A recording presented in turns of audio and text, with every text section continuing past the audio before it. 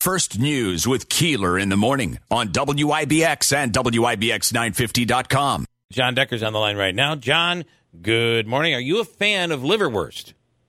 I am not a fan of liverwurst. It is not one of those items that I ever want to eat for dinner. So, okay, all right. I'm with you, John. John, are you Jewish? I am, absolutely. And I wonder, is liverwurst okay for, is it kosher? I don't even know. He hates it so much he's never even looked into it. About a food that I do not, include in my diet. So I'm not going to be able to answer Well, that. being on the keto diet, anything that has anything to do with meat, I'm all about it. So liverwurst, it's, I try to get some sort of variety. So anyway, listen. That is variety. It is a variety. And those who hate it well. And you may be one of those people. All right. John, of course, is the chief White House correspondent for Gray TV and is on the line now. Last week predicted that there would be a deal on infrastructure, and I think we're getting pretty close to that deal right now, right? Well, that's right. It cleared a procedural hurdle yesterday. 67 senators voted to move this bill forward, and included among those senators was Mitch McConnell. Mitch McConnell voted to move it forward procedurally. Interestingly enough, the number 2 Republican in the Senate, John Thune, voted against moving this bill forward procedurally, and it's rare that you have the leadership in the Republican Party voting differently on the same piece of legislation. But it's a big victory for President Biden. We're talking about infrastructure, is focused on our traditional notions of infrastructure, rebuilding America's roads, highways, bridges, broadband, the electrical grid, not the so-called human infrastructure bill, $3.5 trillion, and I don't think that bill will go forward. I just don't see that possibility through the reconciliation process. Right.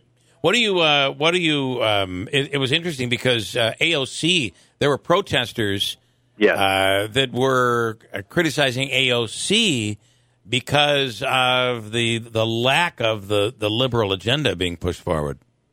Well, that's right. To a certain extent, you have in the Senate Bernie Sanders going along with this smaller scale infrastructure bill. He's, I think, the leader for the progressives in Congress.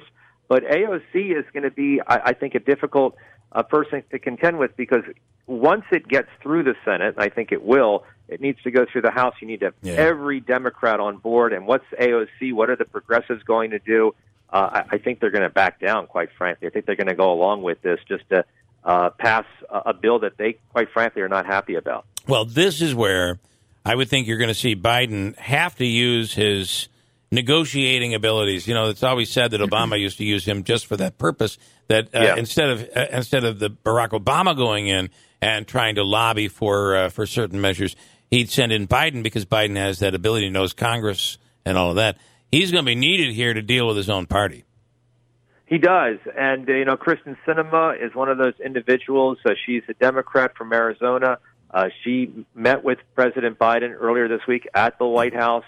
Manchin has met with President Biden a few times at the White House, not this past week. But those are 2 of the senators that have, over the next 2 years at least, Bill, a lot of power because of the fact that the Senate is divided 50-50. We don't know what's going to happen in the midterms. I look at it really closely. I always look at the Senate because I know the Senate really well.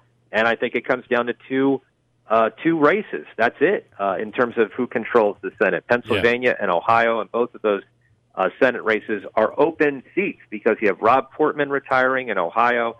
You have Pat Toomey retiring, both Republicans. He's from Pennsylvania, so that'll be interesting to watch. I am of the belief that I don't think we're going to see a huge sweeping change during the midterms because of we're still so very polarized. We are. Just like the general election, and I don't see much change from that. What are your thoughts on that?